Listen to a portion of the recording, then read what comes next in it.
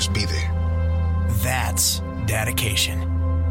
Visit fatherhood.gov to hear more. Brought to you by the U.S. Department of Health and Human Services and the Ad Council. This is KPFT Houston, 90.1 FM and FM HD1.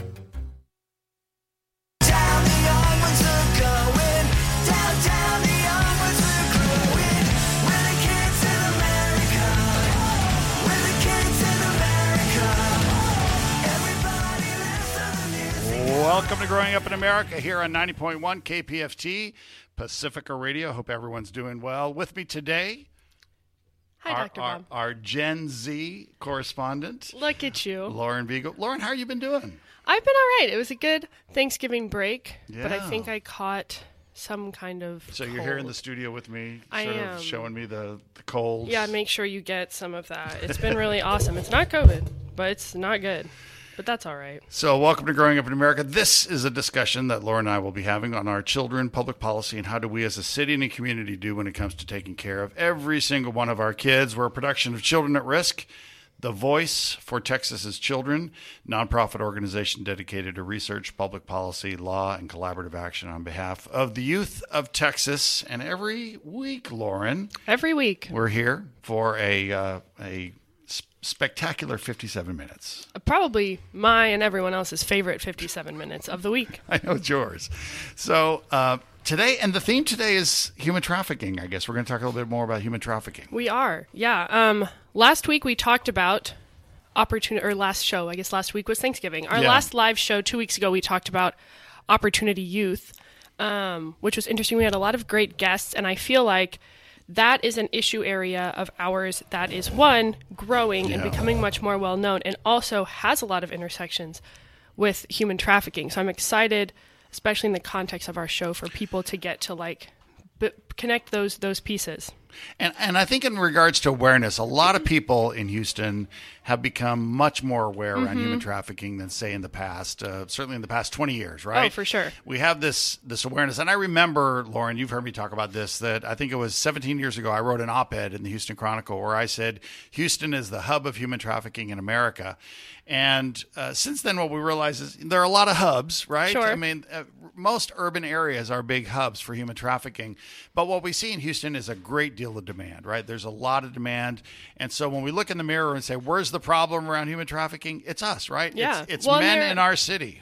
Sure. And I mean, there are so many things about Houston that put us in that unique position. You know, people will say we're a port city, one. Two, we're a really diverse city, which in so many ways is a strength, but also I think makes it, you know, in different, you know, we'll hear later today about the different ways that one can be vulnerable or Yeah. vulnerabilities that exist. And Yeah. unfortunately, being, you know, migration, having especially like non-legal status, all of those things, which are very common here in Houston, are, you know, vulnerabilities for trafficking. Plus, we're a stop on I-10, which Yeah. is something I don't think people super think about, but it's a major highway, the longest, the biggest in the country, question mark? It's certainly long, yeah. It's one of the long ones, and that comes right through Houston, which, again, it's just so easy, unfortunately, to move people and to exploit them here in Houston. A big, diverse city. Yep. A lot of demand here, a lot of money to be made with human trafficking, but also move people around Yeah. the country.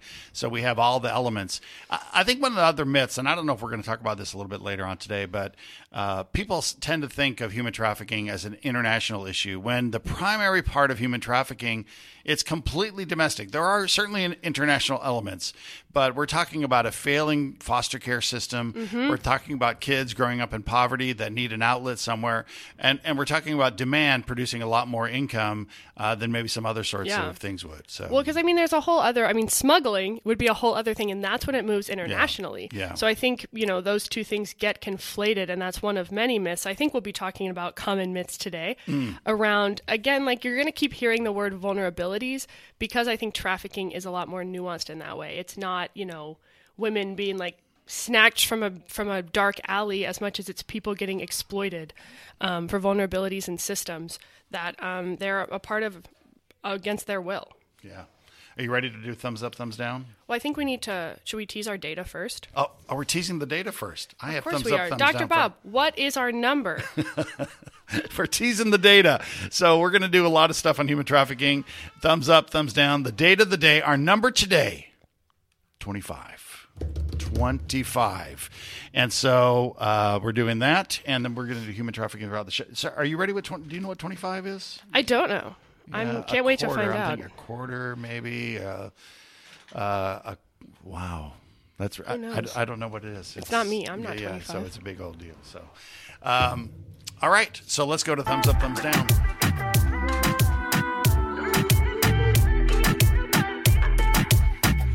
Okay.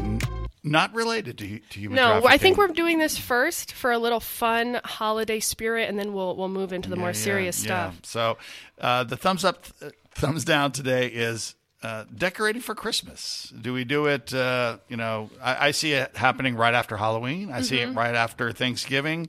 When is it acceptable to start decorating for Christmas? Before Thanksgiving or after? What are you thinking?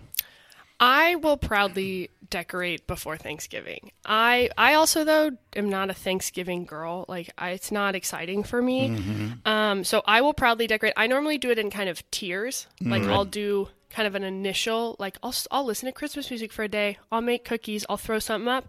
But I wait to get normally a tree. I feel like the tree decorating for me is that is Christmas season. And that I do wait until after Thanksgiving. But I'll start throwing up some holly jolly decor. I feel like a lot of my peers, a lot of people in the community are out sort of like grouchy old people, right? They're like, yeah. I would say your peers, yeah. Yeah, that's what I said. That really are like, yeah, you need to wait till after Thanksgiving, and really right after Thanksgiving is inappropriate. But I think people forget, this is how a lot of small businesses make money, is holiday season.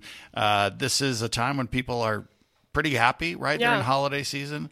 I feel like that's what decides when I decorate normally is any time in November, if I'm in a bad mood, I feel safe saying I'm going to cheer myself up. I'm going to use the holiday cheer for this to get out of the funk of the day. I feel like it's the same people who say, I don't want to use a Kindle. I like the feel of a book, or I don't want to read my newspaper online. The traditionalists. The dinosaurs, right? Yeah. The dinosaurs that they just need to get over this idea that things do change, in our society. It's the very nature of progressiveness is change, right? Dr. Bob, you brought Thanksgiving and Christmas decor all the way back to idealism, to what does it mean to be progressive? It's to think differently, and it's to think, what does the future hold? And I think And I bring it to the holiday season, right? I'm big on this whole idea of this is the holiday season and a fun time of year. I think it's also you can't decorate for Thanksgiving.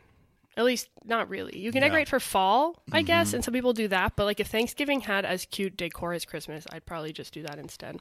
And I'll add this little note about the giving season, right, is that this is the perfect time during the holiday season as you get decorated to pick your favorite charities and give money. And I know for many people that's Pacifica. This is not a pledge day, but I'm just going to throw it into, if this is one of your favorite charities, I think, or think of that favorite charity and how you really support others.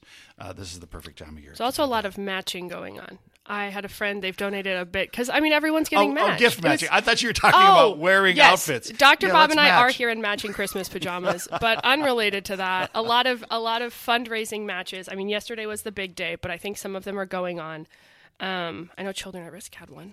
Yeah. I had a friend who texted me that they donated because of our match. Wow, very good. Hey, are you ready for our, what's our first deal here today, right? I think our first deal, you and I are going to give a bit of a human trafficking 101. We're diving back into our topic. Dr. Bob, can you define human trafficking for us? Yeah. So I think this is good. I think for us to talk a little bit about this, human trafficking, in a sense, is when we're exploiting for other people's profit or for through fraud. We're exploiting basically young women and young men. And when we talk about human trafficking, it's all about the exploitation through force, fraud, or coercion of people. And a lot of times when we talk about human trafficking, we're talking about it for sexual purposes. But indeed, there's labor trafficking. There's a number of different types of trafficking. But when you hear people talk about human trafficking, a lot of times we're talking about sex trafficking. When we talk about child trafficking, a lot of time we're talking about child sex trafficking. See, these are sort of the primary drivers, and it's what most people think about. And when we go to the state legislature and we talk about human trafficking, we're really trying to talk about the stopping the exploitation of children and young people, young men, young women, for that are being sold for sexual purposes. Yeah, and I think something that we do at Children at Risk that is part of, a lot of our coalition work in trafficking is anti-demand, which is different from maybe a more the traditional view because, again, we talked about myths, and I think a big myth is, again, who is being trafficked. And a lot of times we're talking about, women who one might describe as like a prostitute or other vulnerable people who were previously being criminalized for what was actually them being trafficked. And so a big part of what we're doing in those conversations is actually looking at the other side, is de-incentivizing participation of primarily the men who are buying sex, instead such that people who are being exploited are not also going to jail or being otherwise criminalized, which I think is a good reframe for the remainder of the conversations we're having today. And I think you pointed this out, right? It's primarily, and by and large, 99%, this is men that are buying boys and girls, young men, young women. This is what's happening, right? Yeah. And so we will often find that there are survivors of trafficking that end up in the trafficking business themselves, madams, if you will. But by and large, we're talking about men that are buying and that are really causing the sort of the key problem around ending demand and human trafficking in our country. Are we ready to go to Rhonda Kirkendall? I think I think we are. Rhonda is on the air. Oh, a little bit of music. Ooh, Rhonda, get some music. There you go, Rhonda. Hey, Rhonda, how you doing today? Hi, I'm doing very well. It's nice to join y'all. Yeah, give us a little bit of an idea. We're talking a little bit about familial trafficking. Give us a little bit of an idea what that's all about, Rhonda. Absolutely. The U.S. Department of State estimated that about 41% of trafficking involves familial. That means a family, a guardian, or a caregiver. Although it is very common, it's also one of the least types of trafficking that's discussed openly. For kids that are trafficked by their family members, the abuse is normalized. It's accepted because it's happening within a family culture. Also, victims of this type of trafficking many times are of a younger age. So we always hear the statistic of about 15 or 16 years old. With familial trafficking, it happens at an earlier age, sometimes even earlier than 12 years old. Wow. There is no specific type of neighborhood, all race, religions, socioeconomic statuses. And give us an idea of something like what's a typical case that we might, and you just said there's nothing typical, but give us an idea, like if we're in Houston, what's something that we might see around familial trafficking, or what's an example of something that's happened recently that's sort of top of your mind, Rhonda? Well, I do work with kids that are in the child welfare system, and as the job that I do, we only work within familial trafficking. So a lot of the information that's out there is not well known. We talk about how we need to protect kids from social media and be aware of the environment and what's going on around us. All of that is very isolating for victims of child sex trafficking when it's a family member. I know because I was trafficked by my family. I was 10 years old. I was taken into Houston on trips into Houston. I was eventually flown out of Intercontinental Airport. Wow. And I was flown to Lubbock. So we hear a lot of talk about human trafficking today. My abuse happened 40 years ago. It's always been here. Yeah. And we're very grateful that there are more eyes on it. But for so many survivors of trafficking, we did not even have the language to explain what was happening to us. Today we do. But there are so many victims of so many survivors of familial sex trafficking that are still looking for healing. What percentage of kids that are involved in trafficking do you think it's familial trafficking? I know it's not a majority, but what percentage do you think are coming out of familial trafficking? Well, in 2017, there was a statistic given by the U.S. Department of State that said 41%. Wow. Wow. That's pretty high. That is really high. That is a high number. Rhonda, I think something that, and thank you so much for sharing your story. I know through, a lot of our work that you do such amazing work as a survivor leader. I'd love to hear, I think we get asked a lot by community members, what can I be looking for? What can I do? Either in your experience or that of the people you work with, where are those touch points where there are opportunities to intervene or potentially, support children who are, being victimized by their family? Because I think that presents kind of a whole level, a layer that's more difficult maybe than a stranger situation when it's their own parent who you're, trying to separate a child from or understand a dynamic. So, I can tell you that our teachers are on the front lines of identifying these kids. They see them probably more than anyone else. Today, my daughter's actually a high school algebra teacher, and so she shares information with me.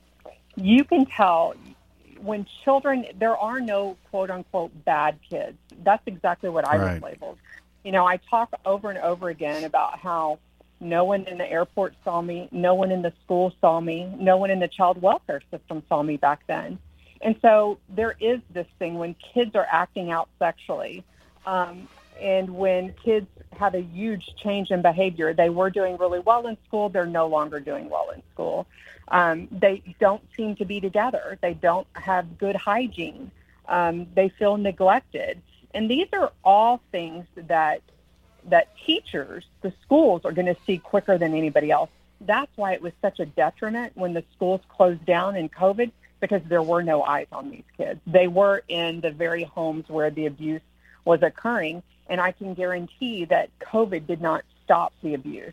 That still continued all the way through COVID. Rhonda, when you hear sort of the, obviously we're talking much more about trafficking today and in the last decade than we were ever before. And I'm glad you brought up this idea that it's been around forever, right? And when you hear people talk about, immigration as a problem around trafficking, what's your first reaction, or what do you say to people when they bring that up? First, I take a really big, deep breath, and I try to make sure that I'm going to use this opportunity to educate. There is a misnomer about what is smuggling and what is human trafficking and what the difference between the two of those are. Can a smuggling incident turn into trafficking? Yes, but we don't see and we don't have the numbers of traffickers coming across our borders. Unaccompanied minors are all being trafficked. All of this is actually when you see politics taking hold of an issue to help themselves. And in the end, it does harm to the real issue of what we're working on, because then people focus in on the border when that's not where we need to focus in on. We have, in America, more Americans abusing Americans. This is not only and there is, again, all of these, there's a caveat, right? Of course, we do have people coming across our borders that are being trafficked. But when you look at the large numbers of what's going on in our country, this is Americans hurting Americans. Yeah, and I love that you bring up this whole idea of politicizing it. I remember Congressman Ted Poe, a Republican a number of years ago, pretty conservative, but he was a big ally in the fight against trafficking. And he's like, the worst thing that could happen is for us to politicize this. But we see it. Yeah. We see it beginning to happen. But just recently, because before this, it's been a great bipartisan issue where we could all agree we don't want the exploitation of our children. We should be able to agree on that. Because we've just seen it ruin too many lives. But we are excited when we talk to people like you, Rhonda, who, are a thriver, right? You have survived, and now you're part of the fight against trafficking. And so, Rhonda, thank you very, very much for all that you do. Thanks for being on the Growing Up in America program. Thanks, Rhonda. Thank you. All right. Thank you. Take care. Very good. All right. It's so good to hear from people like Rhonda. It really is. I think that is, centering survivor and overcomer voice, because they know, and they know what they need and what best speaks to their experience, and just have such incredible insight. Right. Ready for Misa? I am ready for Misa. I love Misa. Misa Nguyen is with, she's the coalition coordinator at United Against Human Trafficking. Good buddy of mine. Misa, how you been doing? I'm good, Bob. Thank you so much for having me. Lindsay as well. Lauren, sorry. It has been a year. Yeah. So I'm looking forward to talking to y'all. I think for all of us it's been a year, right? But as Lauren likes to point out, the holiday season is a time for happiness, Misa. So but the issues that we work against sometimes aren't as happy. And we wanted to talk to you a little bit about myths around human trafficking. When we think about human trafficking in Houston, human trafficking in Texas, just talking to Rhonda here, we talked about a couple of those myths, but there's so many things around trafficking that are big myths. What's the biggest that you come up against, Misa? So I want to preface our conversation first by challenging us to point out myths and misconceptions. One of the things I learned early on in the movement, as you know, in the past decade, we've been trying to look at how do we better educate our communities, better equip them to identify and combat trafficking, or intervene, as you were just talking about with Rhonda.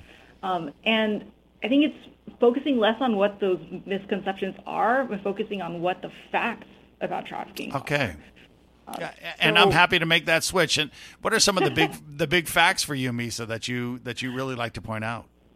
I'd like to point out that trafficking happens anywhere and everywhere. So throw out your preconceived notions, the pictures that come to mind immediately when you think about human trafficking. I think if you've looked or seen any public awareness campaigns, a decade ago or even a few years ago, some of them, unfortunately, don't portray the full spectrum of trafficking.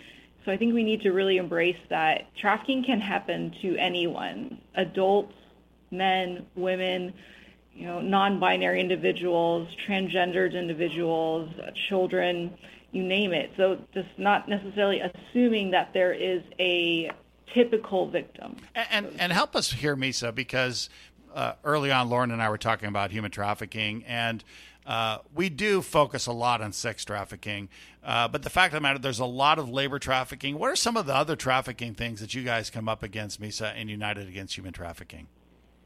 Well, I think for the most part, you actually just named it. Forced labor or labor trafficking, as we identify it here in the United States, is really the big piece that isn't being talked about as much as we believe it should be. Internationally, we hear a lot more about forced marriage. In fact, I don't know if anyone's been paying attention to the International Labor Organization, but they periodically, every few years, put out their global estimates. And so this year, we were able to obtain new numbers. We haven't obtained new numbers since, I think, 2016 or so, 2017. And they have increased those estimates again. Every year it increases, but just as Rhonda said, it's not that we at the United Against Human Trafficking believe this too. It's not that we are seeing more trafficking. It's that we're getting better at identifying it. We're becoming more aware. It's probably already happening. We just didn't know before.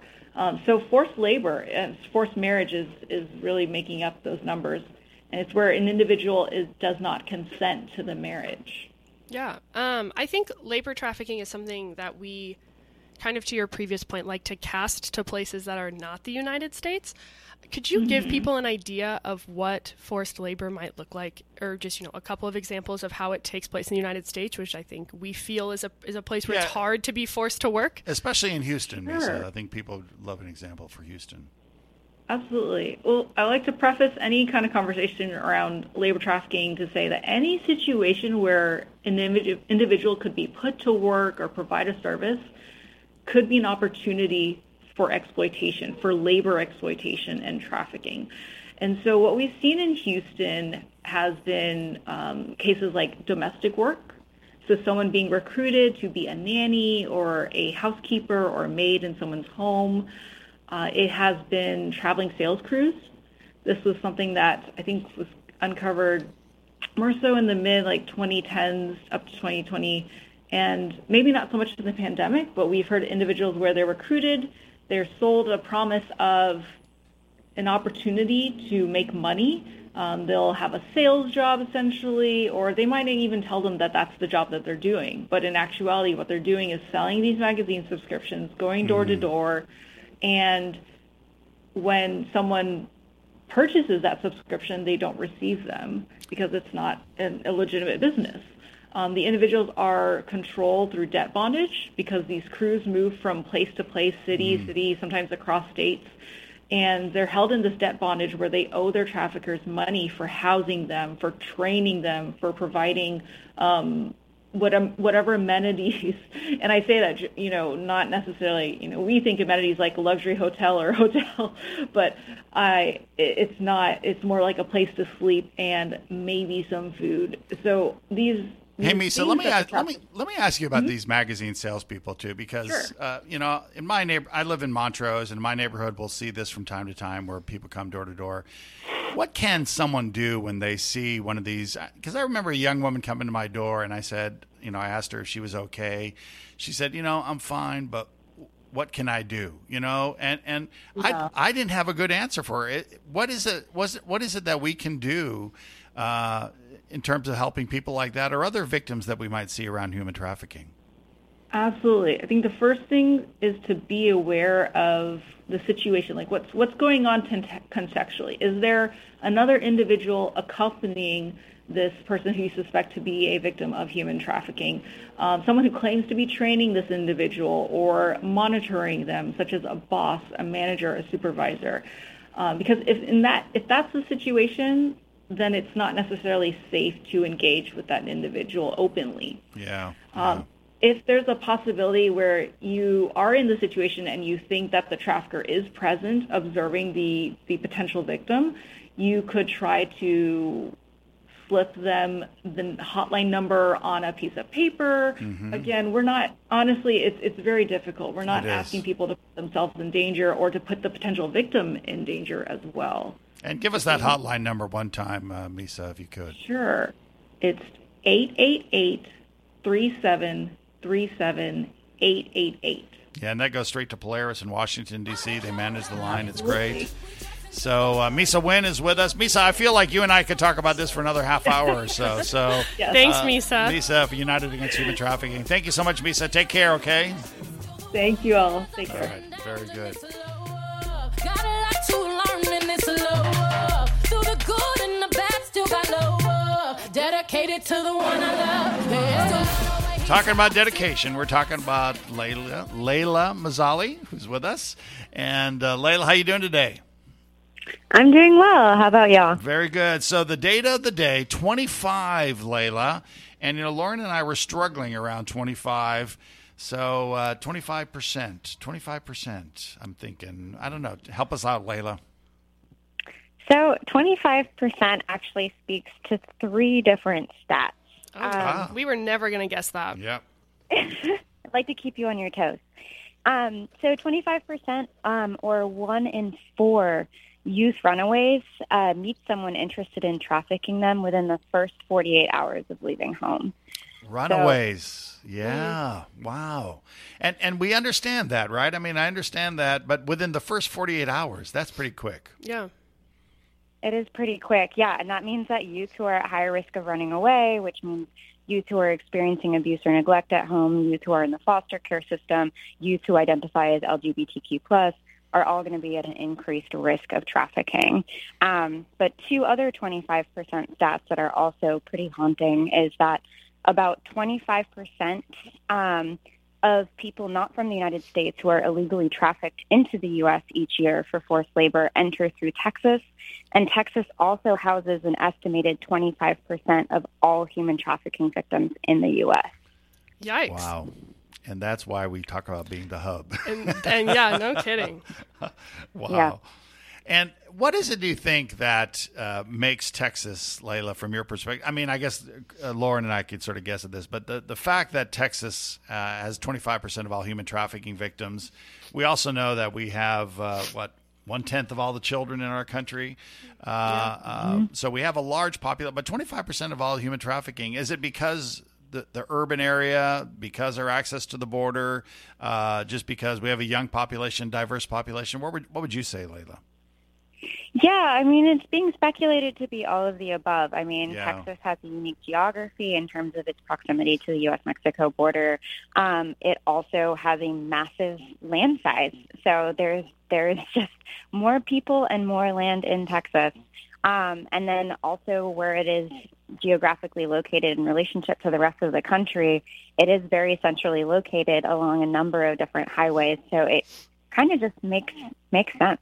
You know, one of the things that, and I don't think we'll talk about this today very much, but there is a mindset in Texas, and I've talked to a number of national experts around this, around in human trafficking, which is that, you know, we have more strip clubs in a place like Houston than most other cities, more per capita than Las Vegas or New York City, places that people have both labeled sin cities, right? We have all, sometimes these strip clubs and sort of this, this whole idea of live and let live in the Wild West, you know, that sort of lends to this idea that maybe it's not breaking the law. Maybe it's just boys being boys. And that's part of this mentality that you see in Texas that you don't find in other places. And I can't help but think that that contributes to demand, to being okay for boys, men, to feel like they can purchase women and other men. Yeah. I'd also wonder if, you know, Texas is having been raised in Texas, there's a lot of, I think, old school, I guess, kind of like conservative, not even necessarily politically, but like conservative ideology around masculinity, around, you know, perceived gender roles and, you know, what it is to be a man, and kind of to your point, like the boys will be boys, that I think could make, you know, as we talk about, supply doesn't mean anything if there's not demand. So for Texas to be a hub indicates that there's, you know, it's also a hub for demand as much as it is, you know, the border and all of those things don't create demand. They create access to supply. And so I'd also wonder if those mentalities and, you know, kind of older, I'd like to think, ideologies that are more alive in Texas and maybe some other places contribute to that as well. And a few years ago, Layla, our research team came up with this piece of research which sort of mapped out illicit brothels all across our state. And Harris County, Houston, had more illicit brothels than Starbucks. And just sort of an amazing thing to think that we have more human trafficking than we have Starbucks in our city. It's that should be alarming in and of itself, right? Yeah, that is pretty wild. I mean, I think that all of these different factors can be contributing to that. I also just think in general, I mean, the way that businesses are regulated and overseen also possibly plays a role in people being able to carry out businesses that are covers for, you know, illicit massage businesses, things of that nature. Very good. Thanks, Layla. Thanks so much. Thank you, guys. Layla's with the Center for Social Measurement and Evaluation at Children at Risk. And so are we ready for Martin from Texas Appleseed? Are you ready? I'm so ready. I'm looking forward to this conversation. As I mentioned a few weeks ago, we did our Opportunity Youth, you know, Deep Dive 101. So Martin, how are you? Martin Martinez from Texas Appleseed. Martin, you doing okay? Yes, I'm doing well. Thank you both so much for having me today. Yeah, absolutely. Very good. Yeah, so we wanted to talk a little bit about, you know, the intersection of human trafficking and Opportunity Youth. So do you want to give us kind of a just overview of where those overlaps might occur, those kind of co-vulnerabilities? And explain a little bit, Martin, for those that aren't familiar with Opportunity Youth, what we're talking about here as well. Sure. So I think it's important to focus on youth who are experiencing homelessness. This population, they're often very vulnerable to being trafficked. One University of Texas study estimated that 25% of youth who are experiencing homelessness are trafficked. And we know this is largely an undercount, too, because many times victims don't report their incidents of abuse, and so oftentimes these go unreported. So it's youth who are unaccompanied or homeless, and they're vulnerable because oftentimes they don't have their basic needs met. And there aren't a lot of opportunities for them to access these basic needs. So traffickers use that to their advantage and exploit these youth. Yeah, absolutely. And you actually just used our little data of the day number, that 25%, where we were talking about specifically that being our data was that 25% of youth runaways meet someone interested in trafficking them within the first 48 hours of having left home. Which obviously, you know, that represents some particularly vulnerable youth like those in the foster care system or those who identify as LGBTQ+, who might be more likely to run away. What in your work does, you know, where do you see that danger to runaways, and what are the services that they have trouble finding or getting without being put in danger? Right. So I think it's difficult, especially for minors, to access services because oftentimes if they go to a shelter to receive some food or any kind of support, the shelter is obligated by law to report it to Child Protective Services. And oftentimes we know these youth have either had a bad experience with the child welfare system, so they're scared to go back, or they're running away from a home environment that wasn't healthy or wasn't safe for them. And so oftentimes traffickers know this, and they'll exploit that to their advantage. And so they will specifically target those minors who are under the age of 18 because they know that they're scared to go back to an environment that might be worse. And I'm sorry, what was the other question?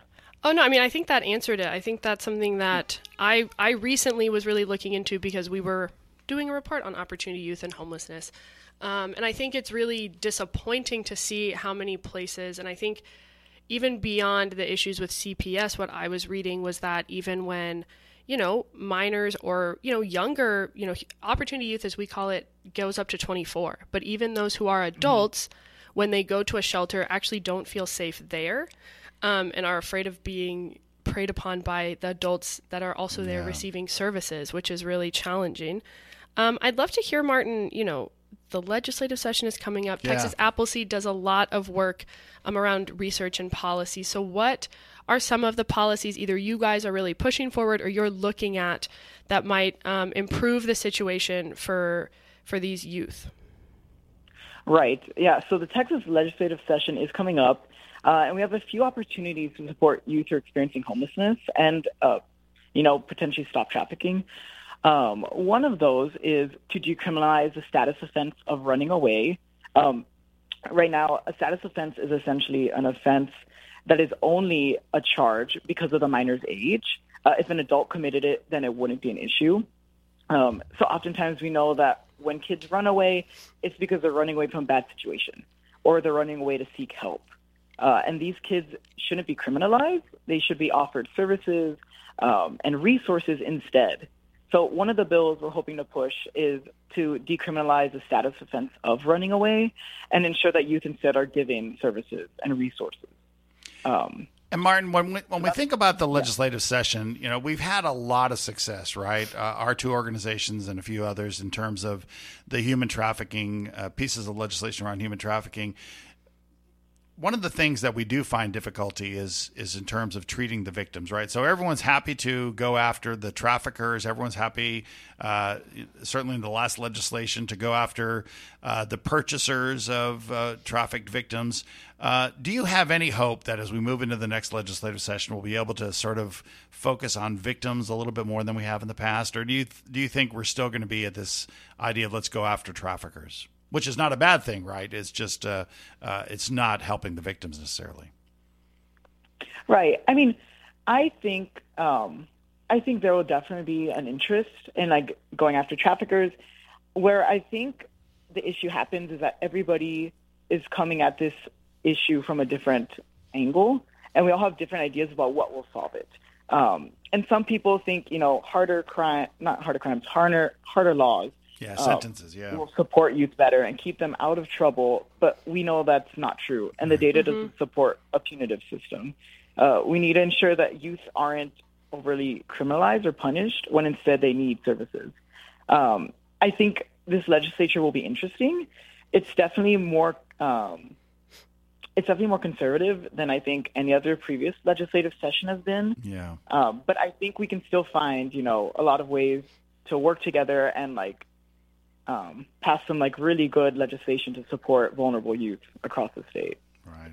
Thank Martin Martinez from Texas Appleseed. Martin, thank you so very, very much for the work that you and everyone over at Appleseed does. Give them my best, and we'll talk to you soon, Martin. Thank you. Thanks, Martin. Have a good one. Thank you so much. Thanks.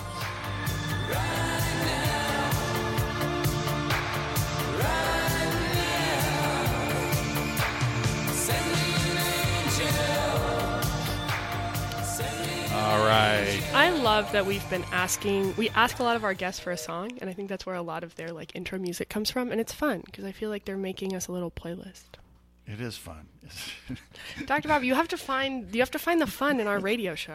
Oh, this is all fun all the time, as far as I'm concerned.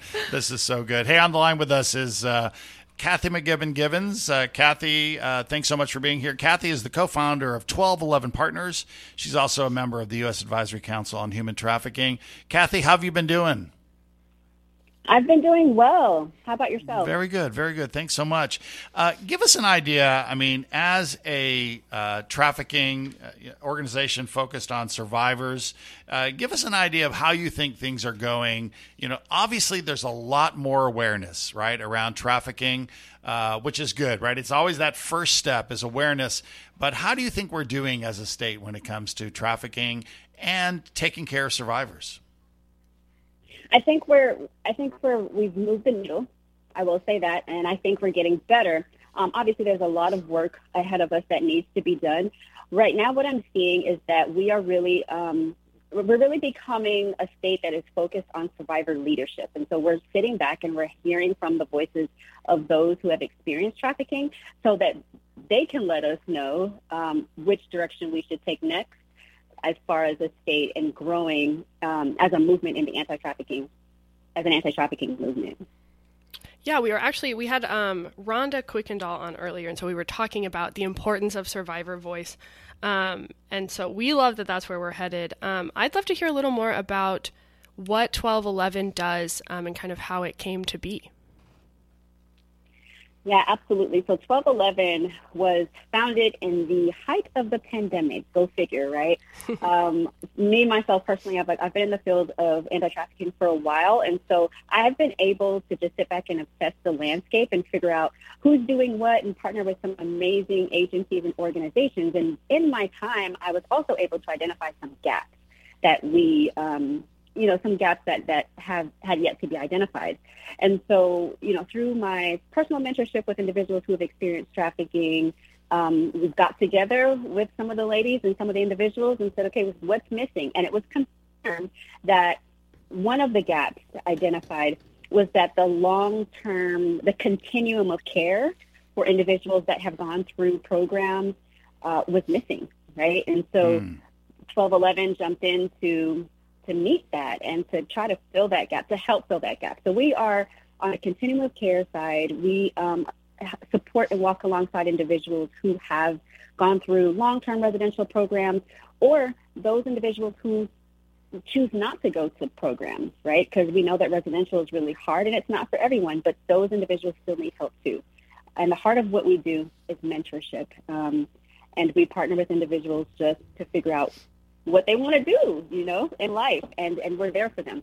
We also have a community outreach aspect where we focus on marginalized communities and communities of color, and we do that through education and awareness through the arts. And so we are boots on the ground, bringing fun awareness projects to the communities, but it also helps as an identifying tool for us too, because we know a lot of individuals don't self-identify. Kathy, I'm so glad you brought up this whole idea of race and equity in the fight against trafficking, because one of the things you see, if I put together a meeting, and you may have been at those meetings, right, where we put together a meeting of people that are fighting against trafficking, the large majority of those that show up are dedicated women from churches, and primarily, white women, right? Older white women, that this is a passion of theirs. And when you hear them talk about, or when you hear a lot of people who are in the fight against trafficking talk about trafficking, they talk about, well, I have a blonde daughter and I live in the suburbs and I'm worried. And how do we change that so that we're talking about, because yes, there are white victims, but and white survivors, but there's so many that are from all across the spectrum. And how do we change sort of that dialogue in terms of what's happening? Yeah, statistics tell us, right, that people of color, and specifically girls of color, are at disproportionately higher risk for experiencing trafficking. So how we change that is we pay attention to those stats and we meet the needs of the people.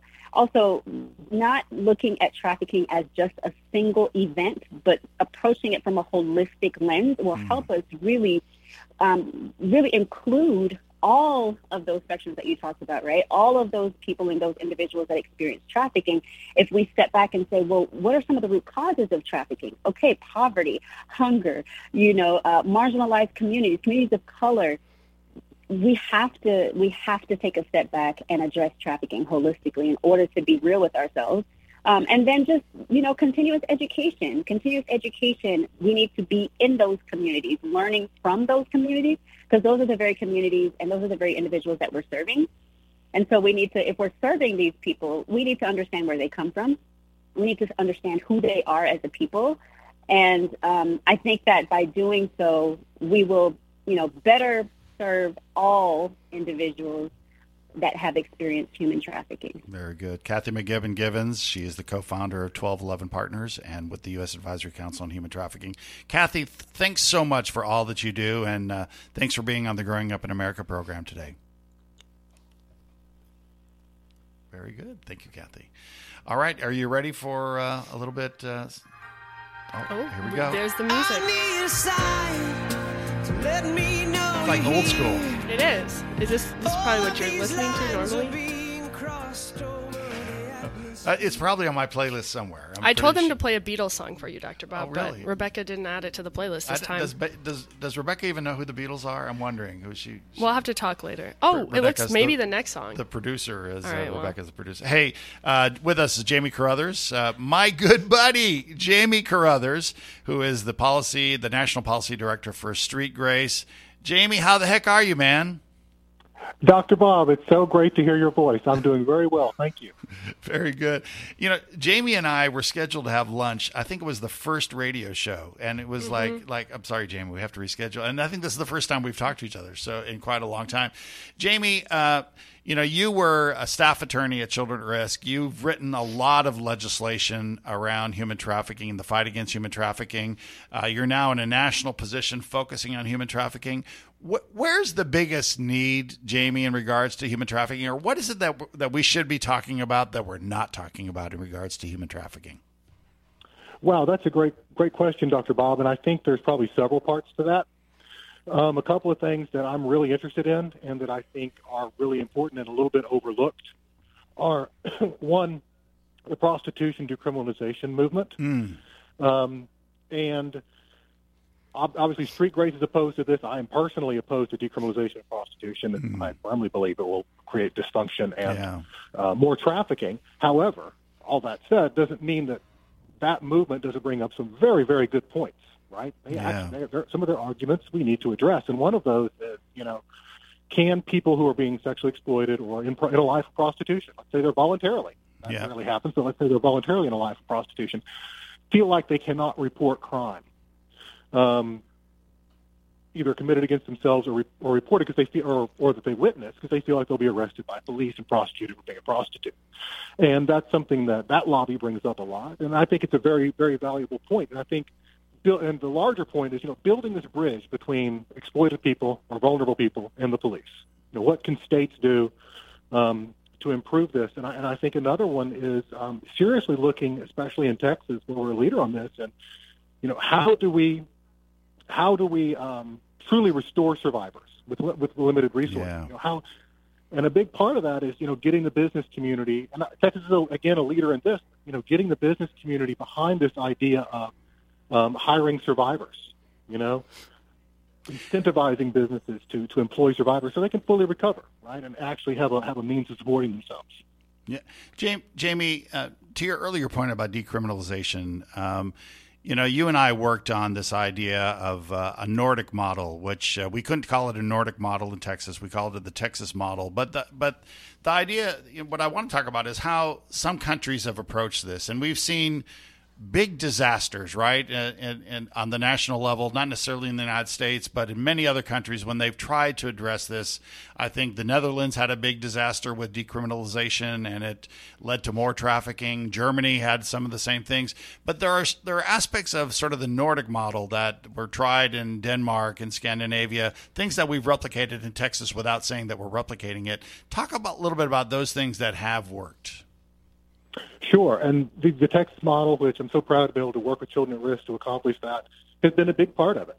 For our listeners who don't know, the Nordic model is essentially a model under which prostitution becomes decriminalized. That is, the act of selling sex, you can't be arrested for that.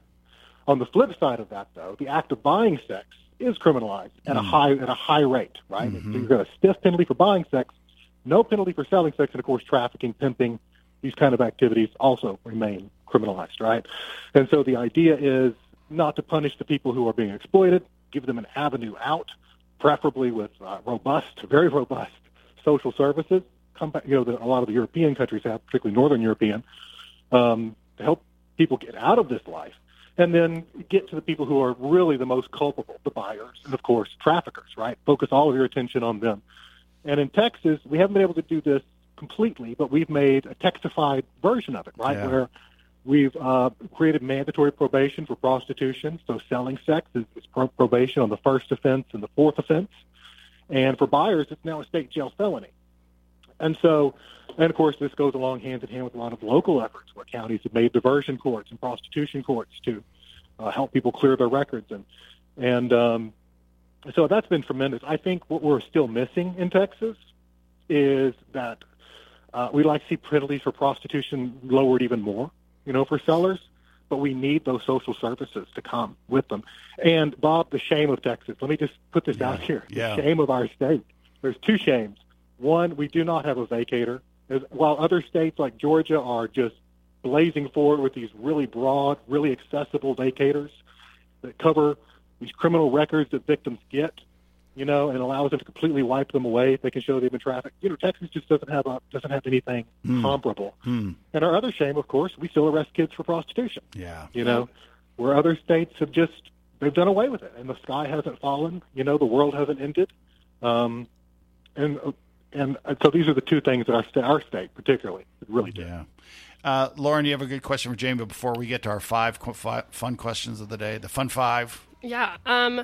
One kind of last question before our fun questions. So we've been talking to a lot of our guests. Texas legislative session is coming up. You've brought up a lot of kind of initiatives. Is there any one either piece of legislation that's been filed or kind of specific initiative that you are particularly, excited about or invested in for the upcoming session in Texas or at the national level since you've moved to the big leagues? Well, the TVPA is going to get reauthorized. We're putting a lot of effort towards that as well, that reauthorization package. But, my passion and my heart belongs to state legislators. I mean, the feds, they are what they are. But mostly when you talk about the feds, it's money, right? How much money they're going to distribute and how are they going to do it. It's states that actually create the laws that are going to have the impact. It's states that are directing where the resources are going to police and to social workers and to schools and all these other things, right? So the biggest thing is here in the states. And for me, I think I'm most invested in making safe crime reporting for vulnerable people. I'm very enthusiastic about children at risk policy recommendation that mentally disabled people be added to our trafficking statute as minors are, right? So they have these special protections. I think that's just a fantastic and long overdue idea. And I'm really excited about survivor remedies. Let's get survivors employed in Texas, and let's make it easier for them to vacate the conviction they picked up while they were being trafficked. Wow. And I just want to point out, there are so many laws that need to be passed in the fight against trafficking. And it was Jamie, when he was part of the Children at Risk staff, that said, hey, let's call it the Texas effort, instead of the Nordic solution. And there are so many examples around the world of places that are doing really nice things that can be sort of framed for us here in Texas as well. So I think there's a lot to be done there. Our fun 5 questions of the day, Jamie. I'll start off, and then Lauren's going to have a fun one. What did you want to be when you were a kid, when you said, this is what I want to be when I grow up? What was it for you, Jamie Carruthers? When I was a little kid, it was an astronaut. Excellent. And I don't like flying, and my vision is terrible. I don't know how I could have possibly made it to astronaut school. But, I wasn't aware of any of that when I was 7.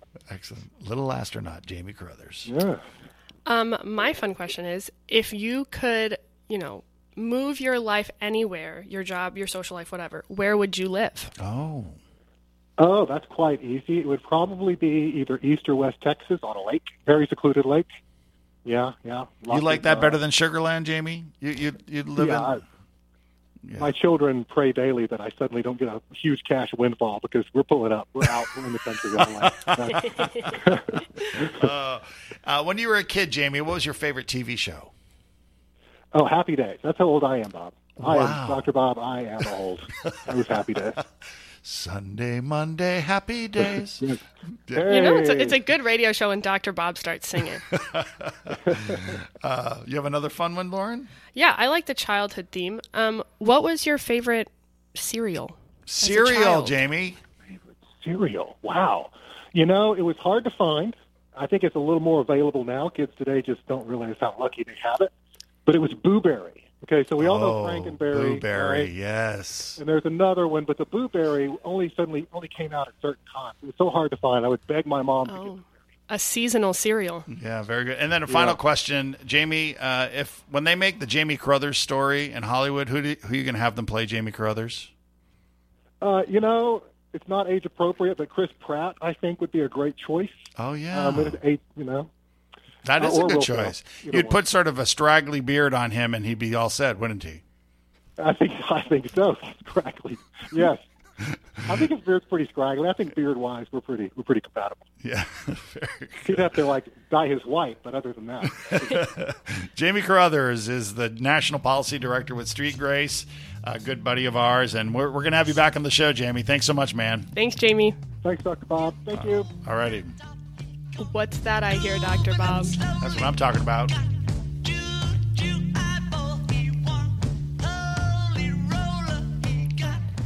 All right, in our final 2 minutes of the show, a couple of rally days. We got a big human trafficking rally day in January. We want people to come to the Capitol Steps, the Austin Capitol Steps. Yep. That's the 24th of January. And how can people participate in that? So the rally days have a couple of parts. I mean, I don't want to say bare minimum in a way that is, reductive. But if nothing else, we'll be outside. You won't be able to miss us. You can just come. There's a big steps on the south side of the Capitol, and you can show up. If you are feeling really ambitious, or if you have, a school bus in your yard that you're not using, you can fill it with your friends and family, and you can even bring them. Yeah, and it's going to be good. It's on the Capitol steps. I'll be moderating. I'll be the MC. I'll be yelling, You get to see Dr. Bob live and in action. Now. And we'll have legislators galore. We'll be Symphonia Thompson from stopping traffic. North Forest, stopping traffic now. Hey, I want to thank, in our final 30 seconds, I want to thank our producers, Rebecca Hernandez, Naomi Fletcher, for the great work they do. Lauren Beagle coming in here to substitute for Mandy, but you've been doing this week in, week out, so thank you very much. I think I've done this reiteration probably more times than you and Mandy. I even did it by myself. You Gen Zers are overly ambitious, so we appreciate it. So we love having you as part of it. So Lauren Beagle, I'm Bob Sanborn from Children at Risk. We do this day in and day out for children, and we look forward to seeing you guys next week here on Growing Up in America.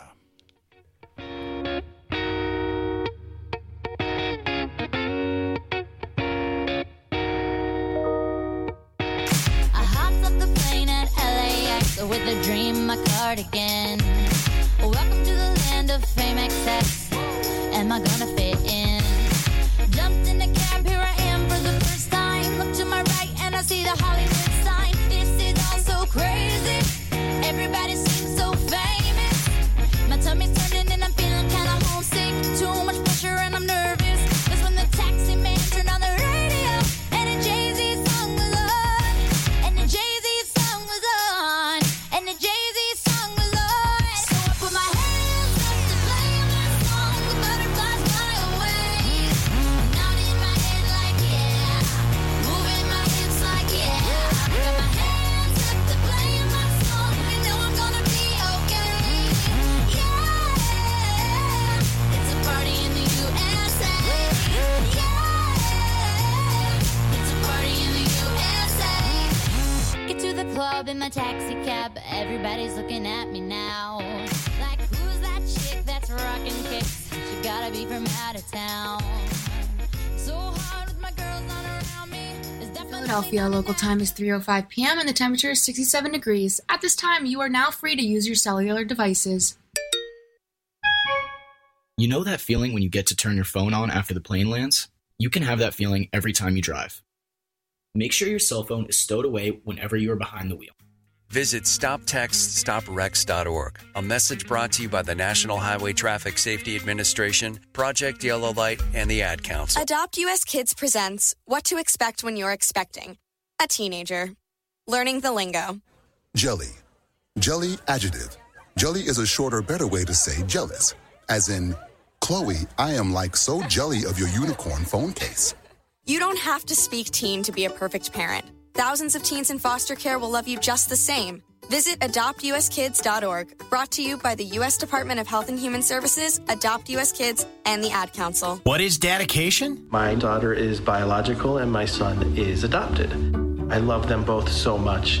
From the morning when you wake up to putting them to bed at night and every moment in between. I think a parent's job is to protect our children, but also prepare them for the world so they become good, kind human beings. That's dedication. Find out more at fatherhood.gov. Brought to you by the U.S. Department of Health and Human Services and the Ad Council.